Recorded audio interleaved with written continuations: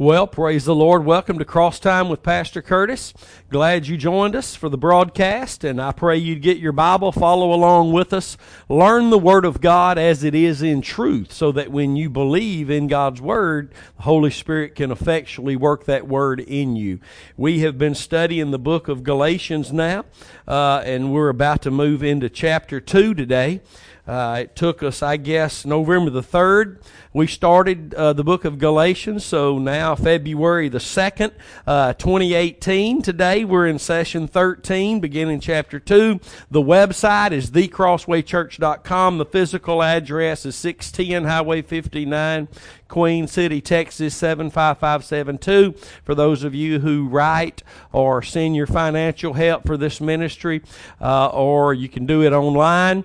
And we just thank God for you. It takes money to do these broadcasts, to have this studio, hundreds of dollars a month, a lot more than that, actually. And we just thank you for all of you who support the ministry outside of CrossWay Church membership, and so that you can tune in on a regular basis and hear the Word of the Lord taught. If you're new and you're watching us for the first time, you've not heard about our little book we wrote, All God's Works Are Done in Truth, 62-page booklet.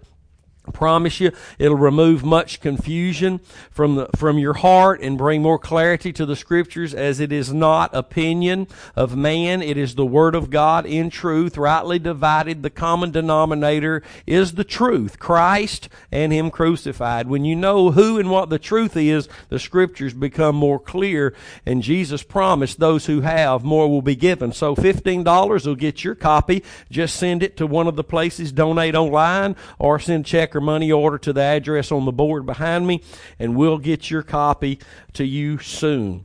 So today we will begin in chapter 2.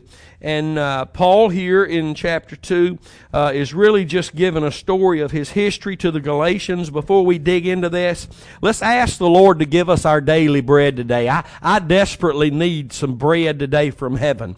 I mean, I'm not saying that to sound spiritual. It's a reality. We live by every word that proceeds out of the mouth of God. Faith only comes by hearing God's Word, and that being in the faith of Jesus and what He did at Calvary. Let's pray this morning. Father, we thank you for the opportunity to be in your Word, gathered up today to hear the Word of the Lord, that faith would come, for we know when faith comes, faith overcomes. And we thank you for the Word that we have access to today, that we might learn of your ways, that we might learn the wonderful truths in your Word. And Lord, I would ask that you give us our daily bread today, that you would show us a greater picture of your love, of your Son, Jesus Christ, and what He did to manifest that love for us at Calvary. And let us understand the Scriptures and how they are relevant to us today, where we are, for we know they surely are. And we ask it all in the name of Jesus. And everybody said amen. Amen. Let me say this before we get into the Word, just to clarify something that I just said. When faith comes, faith overcomes. We say that around here because that's a reality. We overcome the world by faith. The devil, we overcome him by faith. But it must be faith in God's Word as it relates to Jesus and what He did at Calvary. And I'll give you this quick example, and I want you to grab this today, for it is very powerful. Faith only works by love. And that is the love that God has offered through His Son, Jesus Christ. And watch this. When you placed your faith in what God told you in His Word concerning what His Son did for you to forgive you of your sins, that faith is the faith that worked. And God saved you because it was actually in Christ and what He did at Calvary. That's the love of God manifest for you, 1 John 4, 9 and 10. And when you placed your faith in God's Word concerning what Jesus did for you at Calvary, that faith worked.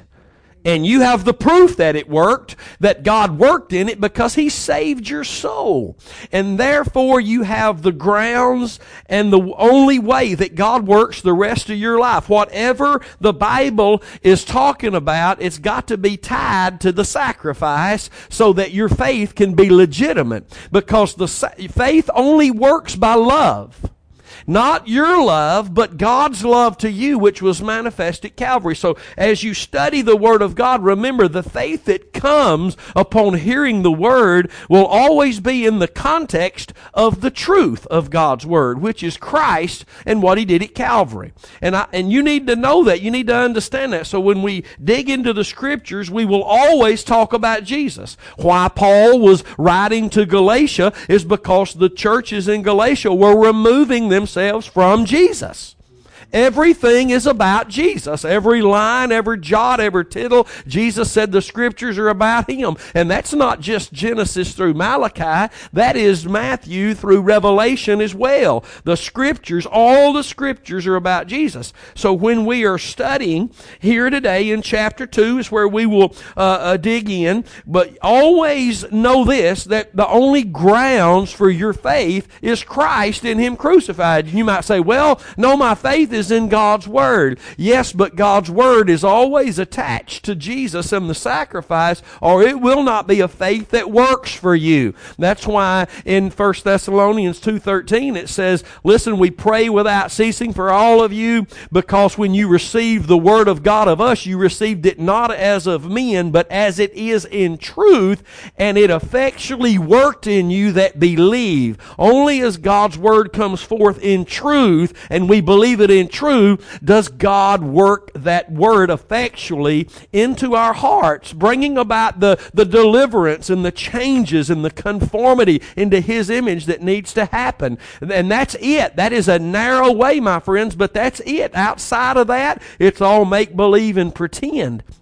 And in these last days, God is bringing His remnant back to the place where they can lead once again with the sword of the Spirit and the praises upon their lips in spirit and in truth. Praise God. I'm glad to be in the last days army that God is building with the truth in our hearts, on our lips, our joy, the joy we have of the Lord of walking in the truth, experiencing victory after victory as we go from faith to faith. And I'm telling you, that is really what Galatians is about. God's reach through Paul of trying to bring these Christians going wayward back to Christ, back to the place where they could once again be led of the Spirit instead of led away by the Judaizers that was happening in that day, and is so relevant for us today, because anybody using the Scriptures outside of pointing to Christ and His accomplished work at Calvary is really a Judaizer in our day. And you're talking 99.9% of all preachers. That's huge.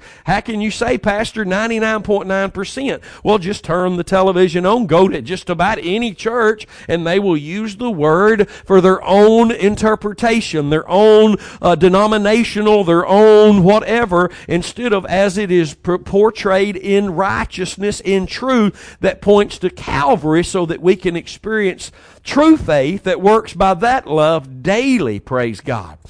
Amen. It's a horrible thing that's happening. It's rampant in the church, unbelief, and it comes from most pulpits. So again, that's how we must look at God's Word, in truth, how it relates to the man who is true. So Paul here is giving these Galatians, these people who had been saved and now being led astray by the Judaizers, he's giving them a description of how God has used him from the time he was born again, bringing them up to the time where he was at that present time. And so and it's important, and you need to always remember this. If God gave it to Paul to write to the Galatians, it's the Word of God for us today. And again, we can always see the importance of God's Word if we see it in truth. The only place He will work it into our hearts and lives. So here, he gets to the point in chapter 2, he says, then, 14 years after all this that he'd already described, I'm not going back into it, we'll be right here next year if we don't move on.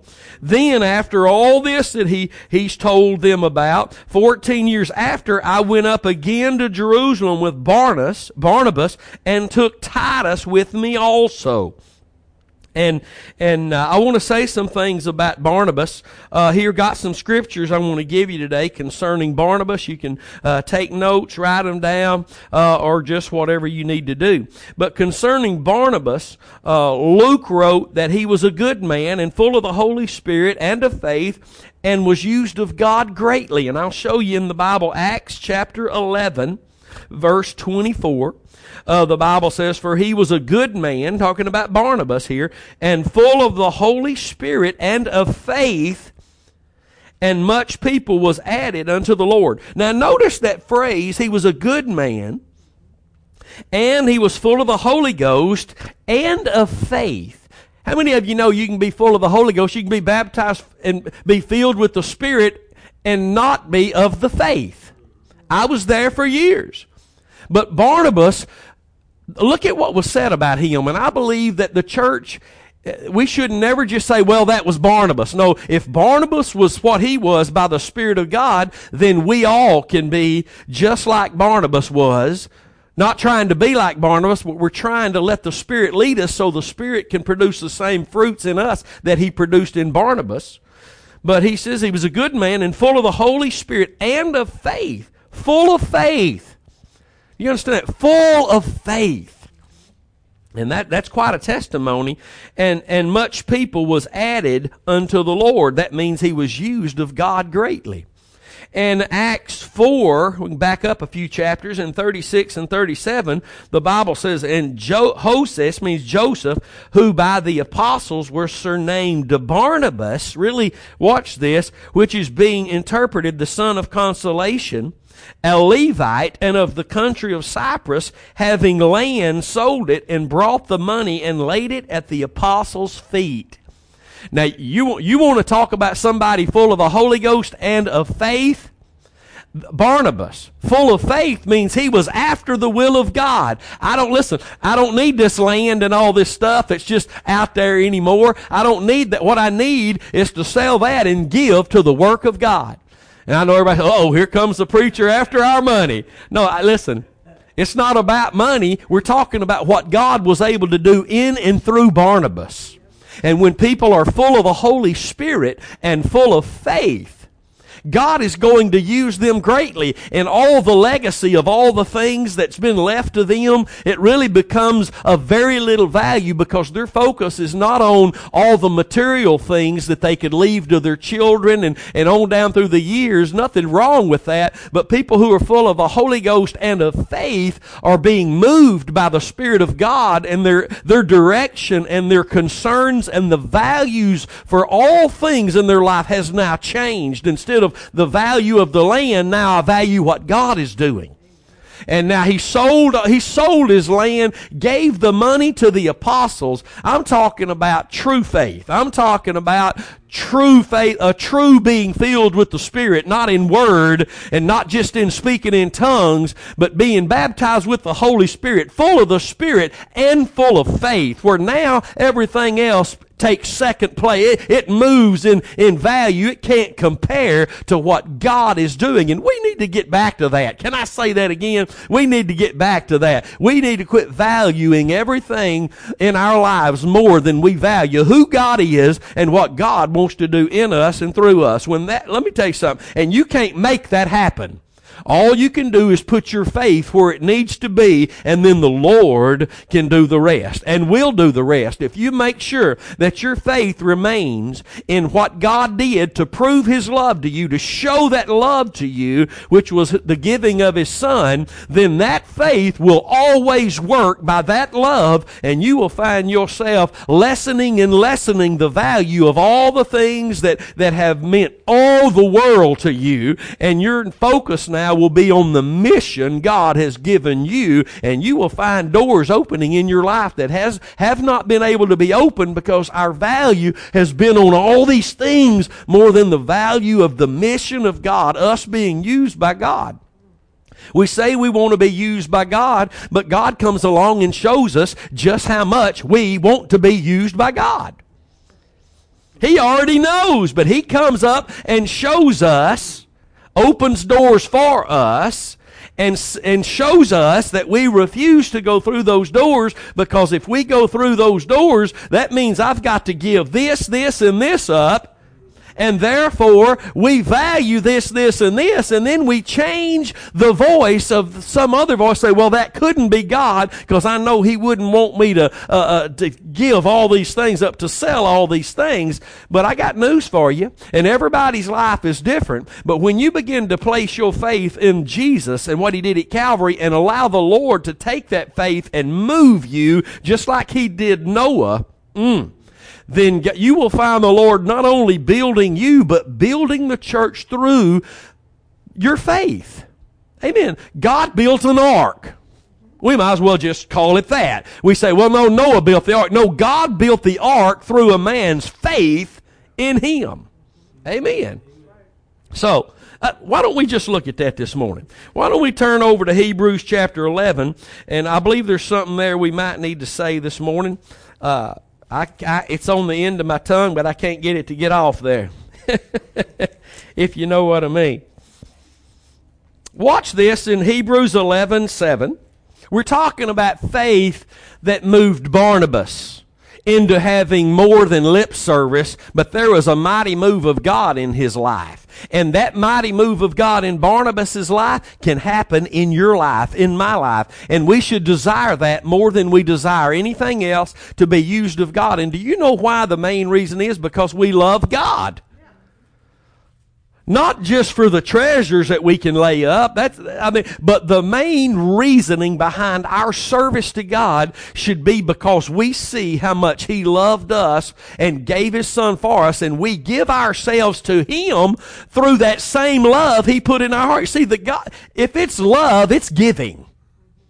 That's why folk don't tithe and give offerings. They don't love God. They can say they do, but love gives. Love gives. Love is an action word. So watch this in verse 7. By faith, Noah, being warned of God of things not seen as yet, moved with fear. Now here we are back to that word fear again. We oftentimes see this word in Scripture, and it really just means the value of God. An estimated value of who God is, which we find out by what God has told us. Noah believed this word that came from God. I'm going to flood the earth. You need to build an ark to save the world by. Your family, whoever will have faith, you need to build an ark. So watch this. Noah, warned of God of things not seen as yet, moved with fear. That means moved with the value he gave to God's word. Moved with fear, prepared an ark to the saving of his house.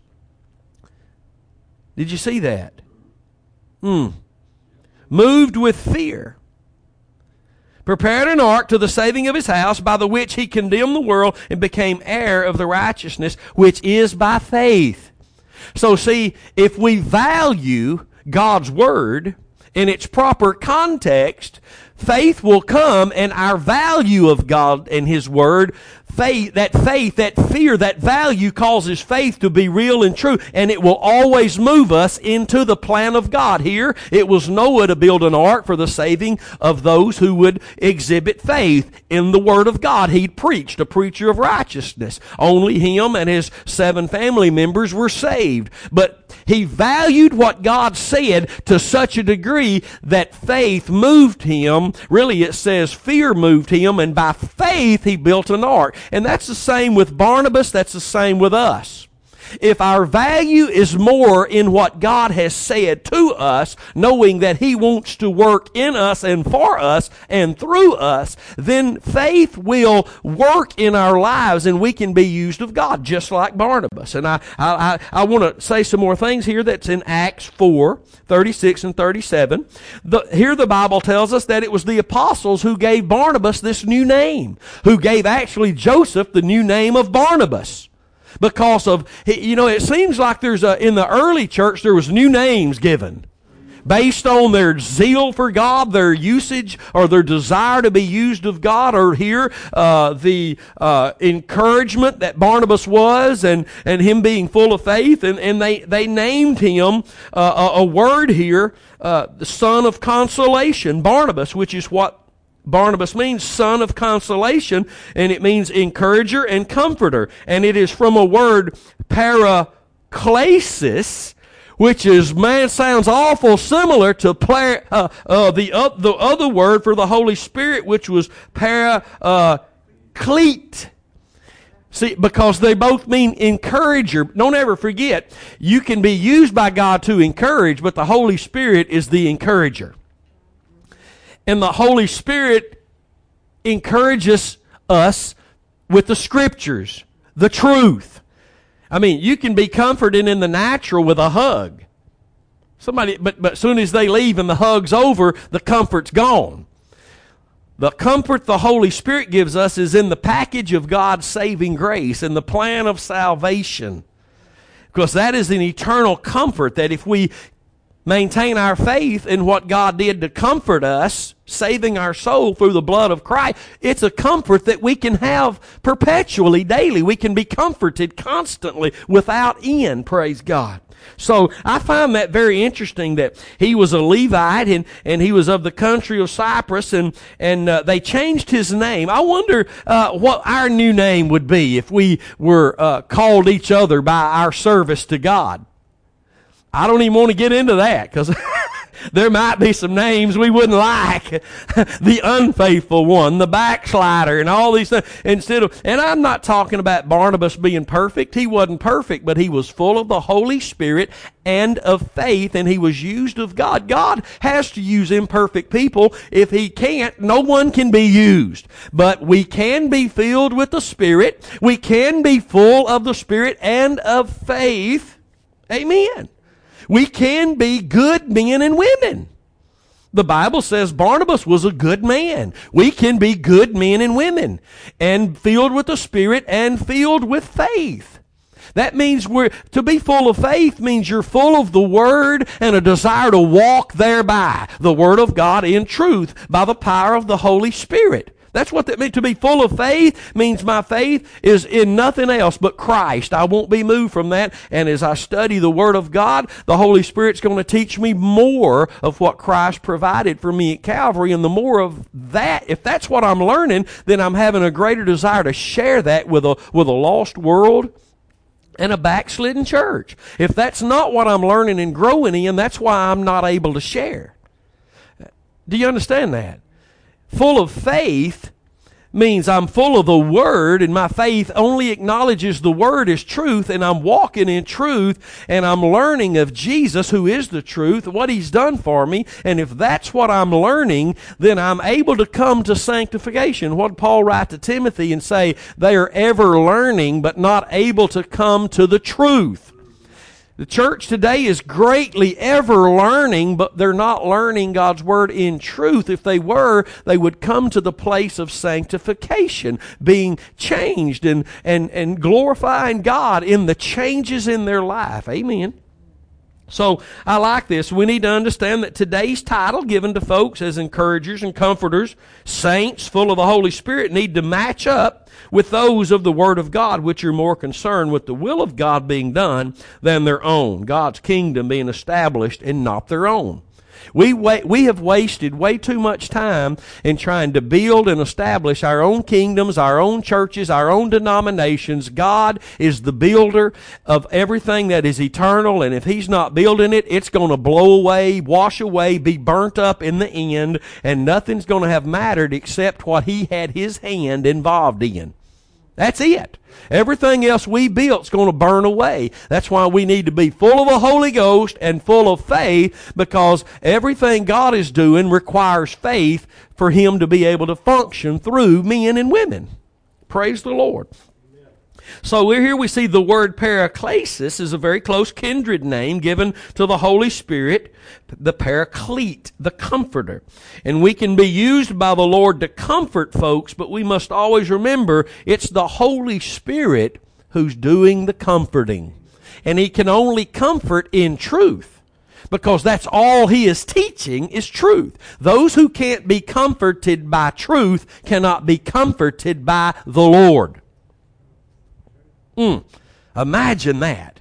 Those that cannot be comforted in truth cannot be comforted of the Lord. And you might say, well, no, the Lord comforted me with this and He comforted me with that. The Lord only works in truth. And it's when we believe, receive the Word of God in truth, that He can effectually work that Word of truth into our lives. 1 Thessalonians 2:13, I'm saying that again this morning because we need to understand that. You can't just open the Bible and quote a verse and go around all day quoting a scripture and thinking that's going to work for you because you memorized it. No, that won't happen. You have to know that scripture as it is in truth, and then the Holy Spirit can comfort you in the truth and grow you in the truth, use you in the truth. Amen. I know I'm just preaching to myself this morning, but that's all right. I need it more than anybody. What a great testimony flowing from the life of Barnabas. To be known as a good man, full of the Holy Spirit and full of faith. What a testimony. Maybe we just need to tell them that's what we want on our cinder block with that Sharpie. That's all. I told Robin, just put an old cinder block out there and get a Sharpie, and maybe we'll just say from now, just here lies a man that was a good man who was full of the Holy Spirit and was full of faith. Just believed God. Hallelujah. Amen. Because we can be. When you hear things like this, don't stick your lip out and say, well, I can't believe he's trying to say we're good. God said Barnabas was good. Doesn't mean he was perfect. Doesn't mean he was sinless. But it means in the eyes of God, through his faith and the sacrifice of Christ, he's a good man. Hallelujah. And he can be full of the Holy Ghost and full of faith if his faith remains in the love of God, which is manifest at Calvary to make it legitimate, because faith works by love. It don't work without that. It don't work. Praise God. That's another message in all of itself right there. When revival broke out in Antioch, the church in Jerusalem sent Barnabas to look into it. And upon arriving, he helped for a while, but realized it was a way more than he could handle on his own, and set out to Tarsus to find Paul to help. Think about that. My Lord, if we preachers were like that today, instead of thinking, oh, this thing that God's doing, oh, praise God, it's getting so big now, but you know what? I can handle it. I can handle it. If we as ministers don't learn that if God's in it, it's going to increase, my friend. If God's in it, it's going to increase, and it's going to get to the place where you got more than 5 people now, you got more than 50 people now, you got 100 people now, and all of a sudden, guess what? You need some help up in here. You keep trying to do it all, then it's going to collapse. And that's a problem in the church today. That we better learn not only to bring other people on board who are called, and it's obvious they are, and it'll be obvious they are. Amen. And it won't be on their terms. It'll be on these terms right here, the Word of God. And but not only did Barnabas go get Paul, but when he brought Paul, he realized Paul had something he didn't have, and a gift to be used apparently in a way that he wasn't going to be able to be used to a certain degree. So you know what Barnabas did? He kind of moved over and let Paul have it. Oh, now wait a minute, preacher. Move over and let somebody else take over? Oh, no, that was then. This is a different world today, preacher. Now, you need to hear me today. Some people are called to, just like in the Old Testament, captains of hundreds, captains of thousands, different levels that we're called. Some are called to the world. Some are called to the community. We're all called to carry the gospel to the ends of the earth.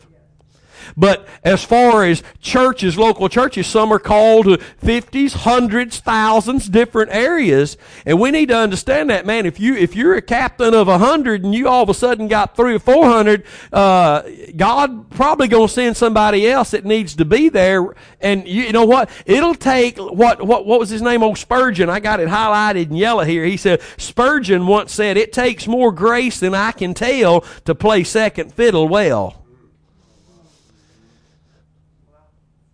You need to think about that. The ministry is changing. God is growing, and there's revival breaking out. And Barnabas said, I need some help. He didn't stand back and say, you know what? I got this. I can handle this. But because he was a good man, That means he was full of the Holy Ghost. That means he could hear God. And he was full of faith. That means he could hear God, because faith comes by hearing God. And he said, uh-oh, I got to go get Paul. You know what? If it gets to the point where Paul needs to take over, if that's God's will, Paul take over. It's like Peter being rebuked by Paul. Okay, it's obvious what's happening here. I repent. Peter repented. Amen. And, you know, you're talking about a different world of preachers today. And God, I'm telling you, in the next year, 2, 3 years, there's going to be some major shifts, even in the cross-preaching churches, because God don't want anything to just get stuck in some one spot and stay like it is. My friend, that's denominationalism, and what we're in is not that.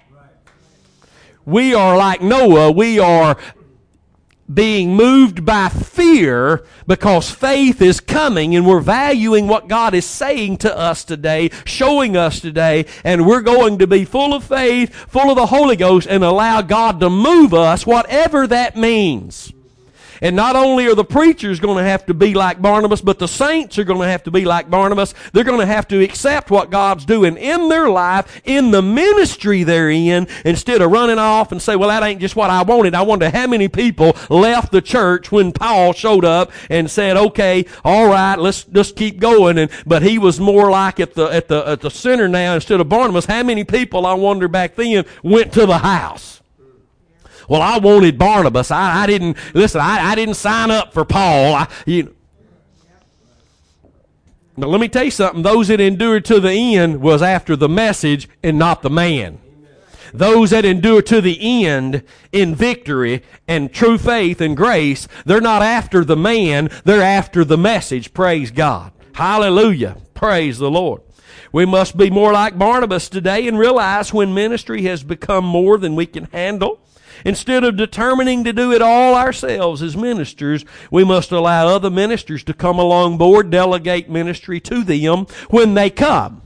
This does not by any means mean that we just start handing out opportunities for people. They must be ministerial. They must be called. They must be recognized. They must be faithful to the people of God, the house of God, in several different avenues. Not just show up because they can quote the Word. Lord, a lot of people can quote the Word. The devil can quote the Word. These are people that show up, they're faithful to God, and it's evident through their faithfulness to the people of God in the avenues the Bible calls us to be faithful. Not just, well, I'm faithful my own way. No, you're faithful according to God's Word, or you're not faithful. And somebody said amen. Praise God. So, only the humble will see this, as Barnabas did, and move aside for the ministry of the Holy Spirit through Paul or through whoever. You know, I'm amazed as I look at Family Worship Center and Brother Swaggart and what God has been able to do through him and that ministry. I don't know of any other ministry, and I believe there isn't one, that you can call in and have your Bible questions asked and the scriptures be right there given in truth to you. How it all relates to Christ and what he did at Calvary, and that's the center focus, the common denominator where all scriptures come to, and you can learn. And those men, any one of those men in Baton Rouge could go and pastor their own church and probably have a large, successful church, but that's not what God told them to go there for.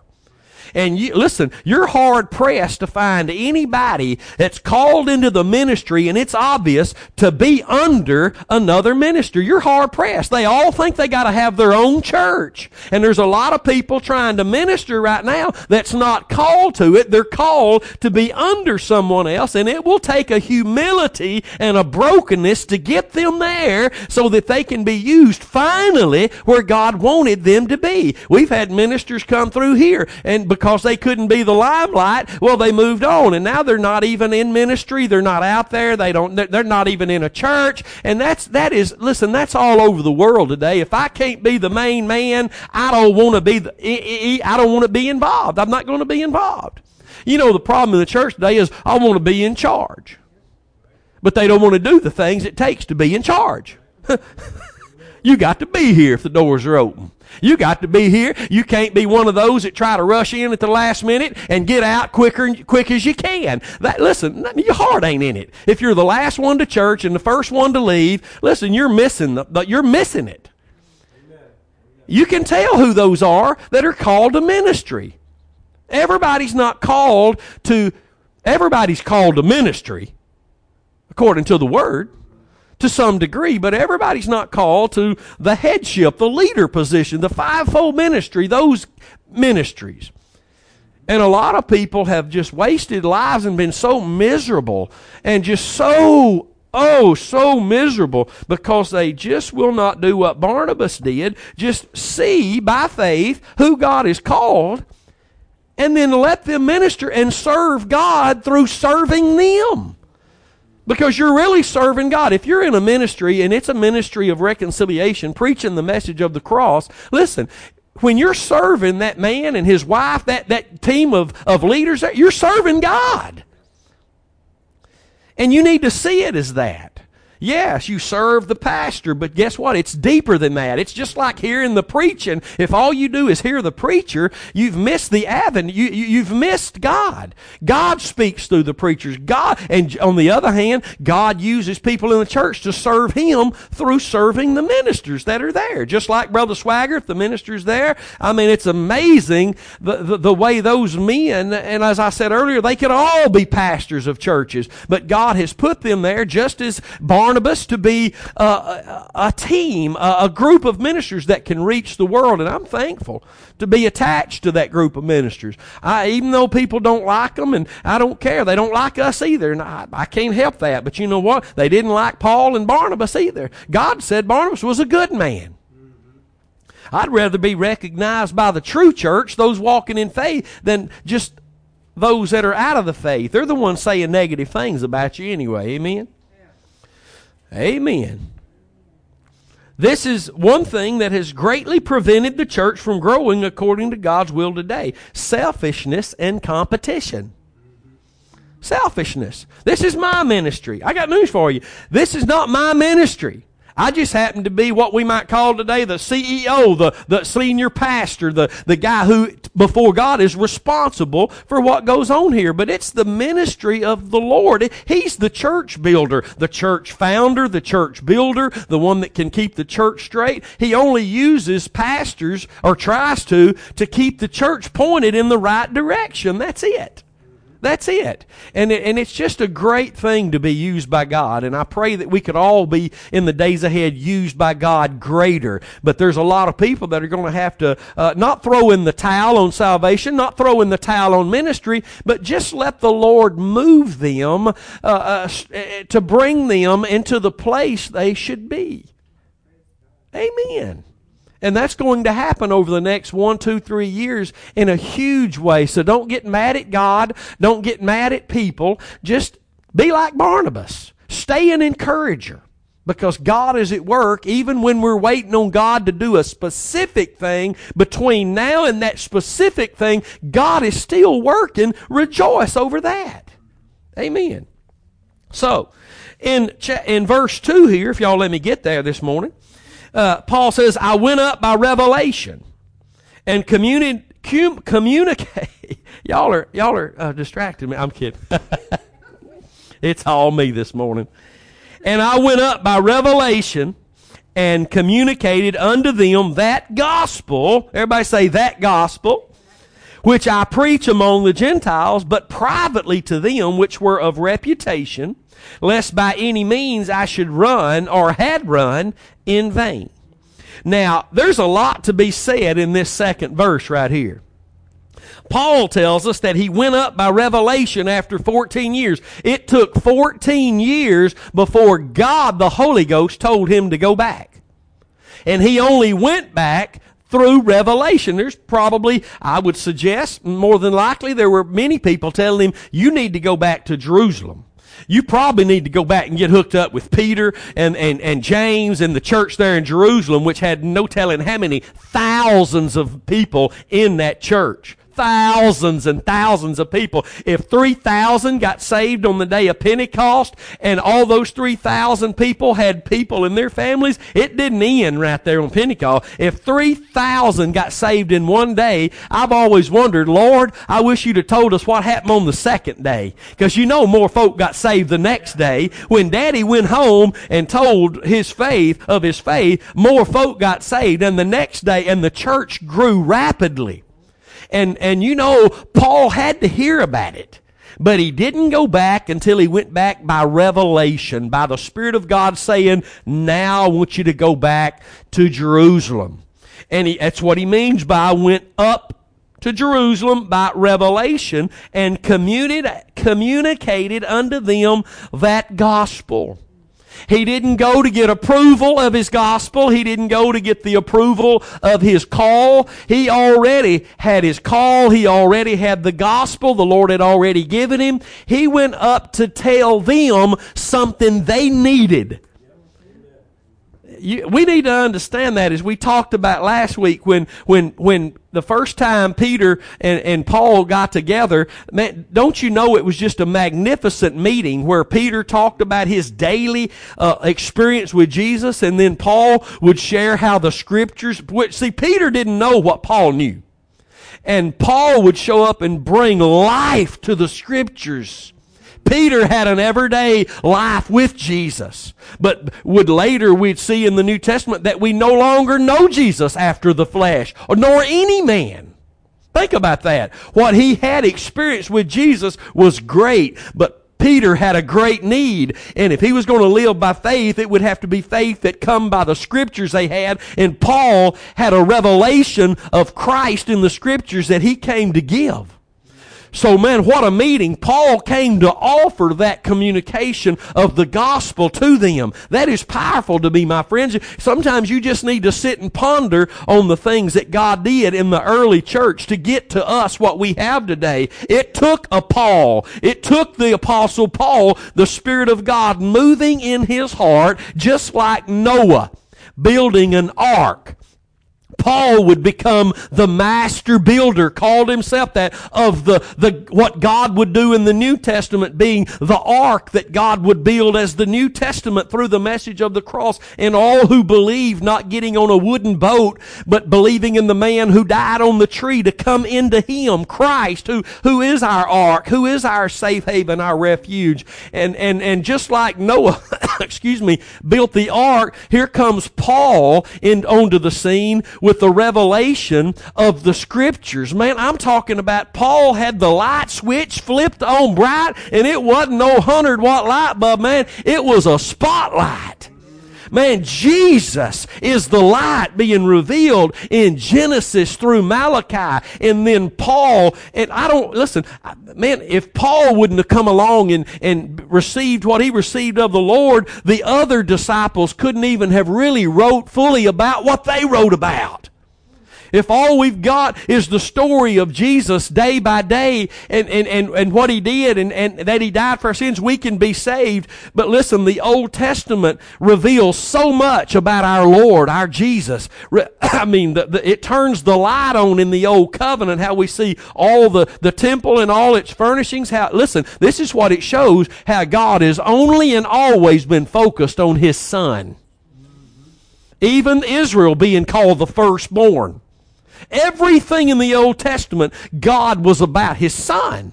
We ought to be excited to learn that. And he gave that revelation to Paul, not just how the Scriptures were about Jesus, but really the revelation of what really happened at the cross. More than a sad day that a man died that we had believed in, but that this was the Son of God. This was the one that was called the Lamb that took away our sins. And this was the one that if we place our faith in him, we can live in victory every day. We can have the hope through his resurrection that he did provide at the cross what he said he was going to provide. That shed blood gives us forgiveness, a place in the family of God, and daily victory, overcoming power, the experience of God's love, a place for faith to truly work as it only works by love, and we can have more than a church service, more than a song, more than even the air we breathe. We can have a move of God daily in our hearts.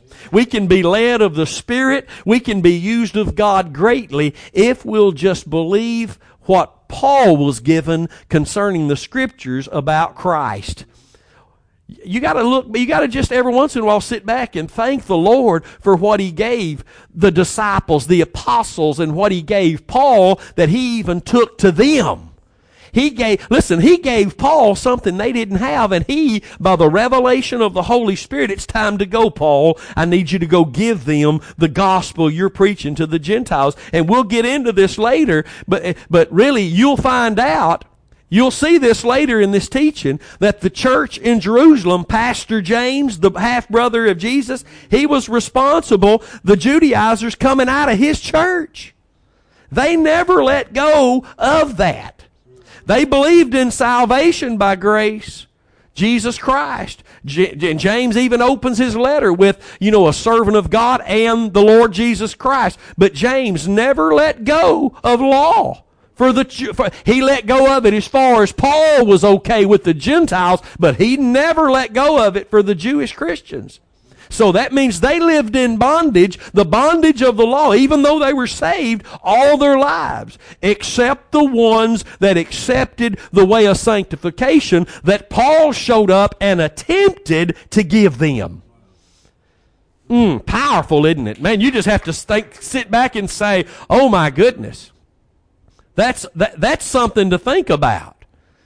Most Christians never really get into this depth of teaching. That they think that James just accepted this. And the only thing James and Peter and the boys there, even though Peter knew better, but the only thing James really accepted was that, okay, that's good for the Gentiles.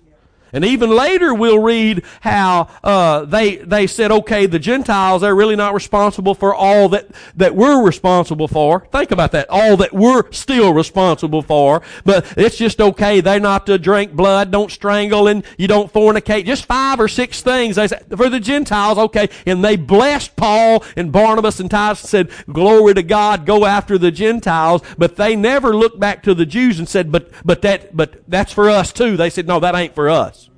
And we'll see that in the Scriptures, unless you know what Paul brought to the table.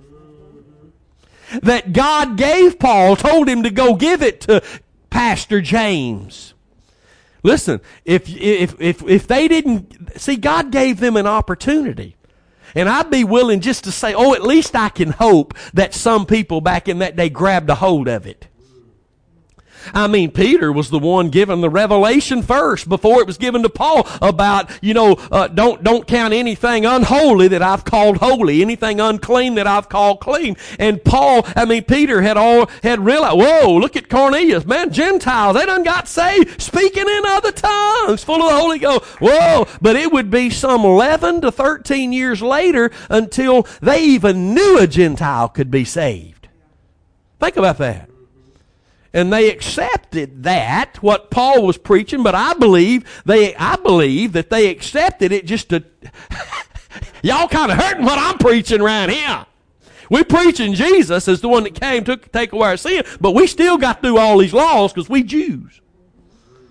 That's huge in the church today. We need to realize this same Paul, this same Holy Spirit who is God that sent Paul to them, to give them the gospel, not to get an approval on what he was doing, to give them the gospel, to communicate the gospel that he'd been preaching to the Gentiles. And can I say to you today, the same gospel God gave for the Gentiles is the same gospel God gave to the Jews. There is not but one gospel.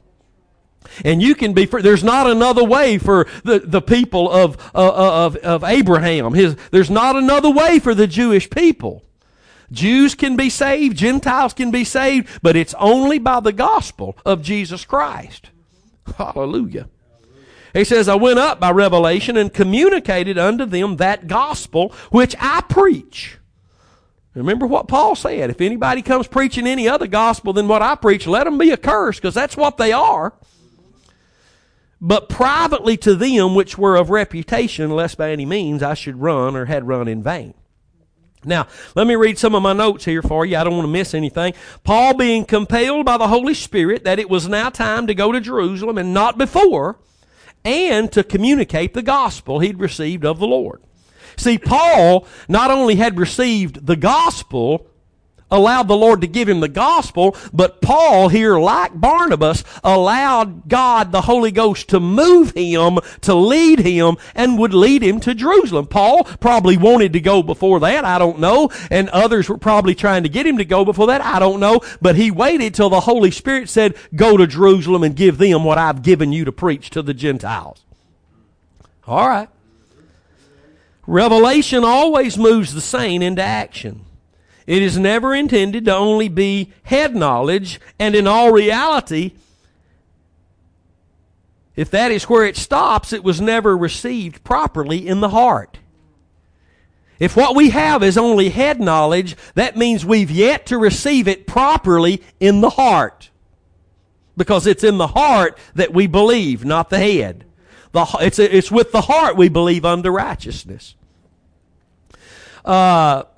Things were going on in Jerusalem that had to be dealt with, or there would become two different churches, denominational differences, if you will. I believe that's the reason the Lord sent Paul, to give them the gospel that he preached. There wasn't another gospel. The gospel, as I said, is good for them, is good for all. And he sent them to offer them that. Not just to get approval on what they were doing. We don't need approval on what God's called us to do. But men will acknowledge it just like they did Paul. Even if they don't fully accept what you're saying, for them, they will acknowledge that you're called and God is using you. Like many people through the years have told me, Curtis, we don't believe like you believe. We don't believe everything you believe in the Bible, but we can't refute the fruit that's in your life. We knew you before. We know you now. It's day and night. And so it ought to be that way too. Whether they receive everything, they ought to be able to recognize that God does have His hand on you and He is using you. Because lives are being changed. Not your saying lives are being changed. Lives are being changed.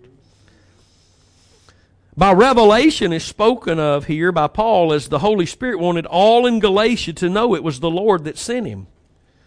Think about it. He's telling this story to the Galatians. Don't forget that. Sometimes we get all into the story and we forget that we're in the letter to the Galatians. He's telling them this for a reason. Because what he's doing is he's confirming the gospel God gave him, that God sent him there, because the people that were distracting the Galatians were coming out of where Paul was sent by the Spirit of God to give them the gospel. They were coming out of James's church.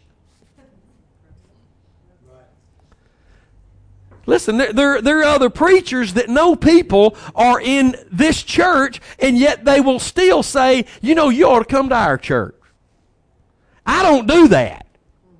God's got to plant you. I can tell you where you don't need to be going, but to tell you where you need to be going, the Holy Spirit's going to have to do that. And really, He's going to have to tell you that you don't need to be going in a place you are going that you shouldn't be going. But I don't get in that the Holy Spirit's business. If you can't hear from Him, you sure ain't going to hear from me.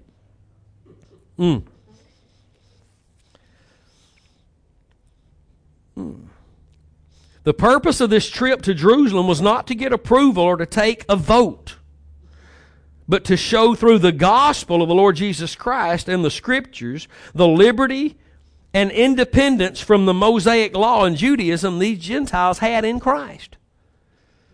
And I think about this, and it's later in my notes somewhere after this, but think about all these people in Jerusalem that Paul is talking to the Galatian church about. And think about years later when Paul would write everything he wrote, and they would get an opportunity to read everything he wrote. They'd know he's talking about them. Just like Jesus was talking about certain individuals. And just think about that. Most time we don't think about these things. What's written in the Scriptures, years later, these people in Jerusalem, in this church in Jerusalem, who were still bound under the law, and think about this, God showed up in 70 A.D., just probably a few years after these writings, and removed their ability to keep going in the things they were going in. Destroyed the temple. And that was the end of it. Think about that.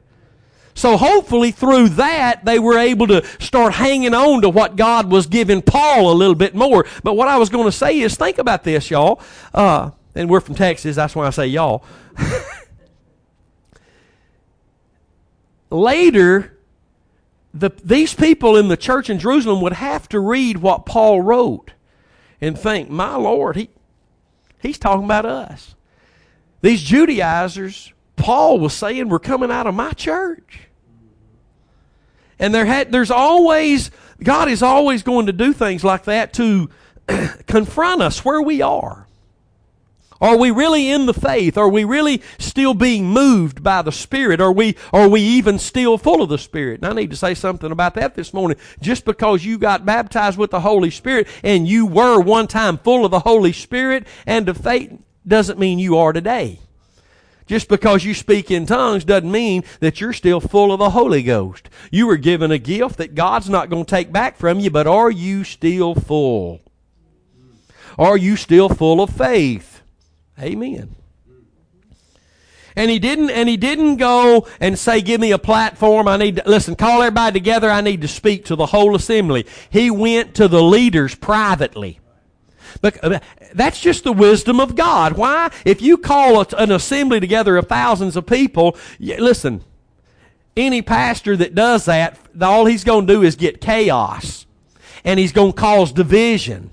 And he's going to cause huge problems. So he just called the leaders that apparently God had set in place. And that's what it means. But he says, but privately to them which were of reputation, lest by any means I should run or had run in vain. And let me read my note here. But privately to those who were of reputation speaks of the leaders, those of good reputation among the people. And who is that? Those who the people allow God to use in their lives. Can I say this morning that everybody that comes to CrossWay Church does not allow me to be their pastor? You may go, and that's in every church. Nobody allows the pastor there to really pastor them. If they did, they would heed the voice of the pastors and his preaching of the word. Amen. That means when the preacher would say, quit missing church because we're following the direction of the Lord through our pastor, they wouldn't be missing church all the time. When that preacher would say these things that are biblical, no, I'm not trying to put you under law, my friend. I'm trying to bring you into the place of experience according to God's word and not your way of experience, which is outside the will of God. But see, not everybody lets the preacher pastor. I thank God for the remnant that allows me to pastor them. I don't show up to their house and try to get in their personal business, but when I speak from the pulpit on behalf of what God has given us in His Word, my expectation is that the people will take that and allow the Holy Spirit to move them and fill them with faith, fill them with the Spirit, and their desire would be more to serve God than ever before. And those who aren't moving that direction, then my heart as a pastor is grieved for them. And that's in every church, even cross-preaching churches. That's in every church. Amen. Amen. But privately to those who are of reputation speaks of the leaders, those of good reputation among the people. And I just have to keep stopping there. This is not in my notes, but a pastor's sphere of influence is only obtained by the people. The people allow the pastor to speak through them. The sphere of influence we have is really a move of God's Spirit in the lives of other people who would plant them wherever we're planted in a church by the Spirit. That means we're planted in a church by the Holy Spirit to receive what the Holy Spirit is giving that pastor to minister. Because through that avenue we're going to be equipped, we're going to grow in the knowledge and the grace, not of the pastor, but of the Lord Jesus Christ. And then we're going to find our place of gifting, and and we're going to find a place, we're going to find ourselves more faithful in the body, and we're going to find ourselves growing. But our sphere is pastors, evangelists, teachers, apostles, or prophets, whatever the case may be. Our sphere of influence is only given to us by the Spirit of God through other people. If CrossWay Church got up Sunday morning and said, Pastor, we've decided that you're no longer needed here. We feel God moving us in another direction with another pastor. And everybody stood up and said, amen. Robin and I would be brokenhearted, but we would have to move on even though we wouldn't like it because we've lost apparently our sphere of influence in their lives. Because we only, why would you want to stay somewhere where nobody going to listen to you anymore? That means God would have another group of people somewhere who wanted to hear the truth. Amen. Well, I'm going to stop right there because y'all are just shouting way too loud this morning.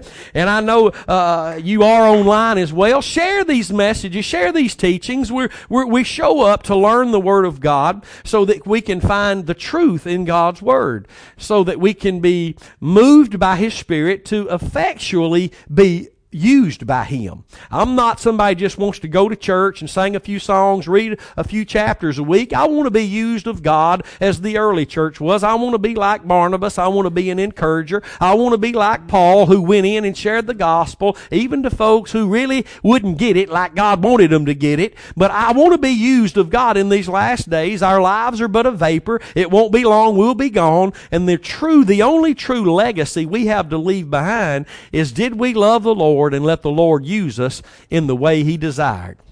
Amen. We're going to be praying for you. Please share the teaching as you do more than just like it. Share it on Facebook with your friends, co-workers, and family. And until next week, God bless you. We love you, and we're praying for you.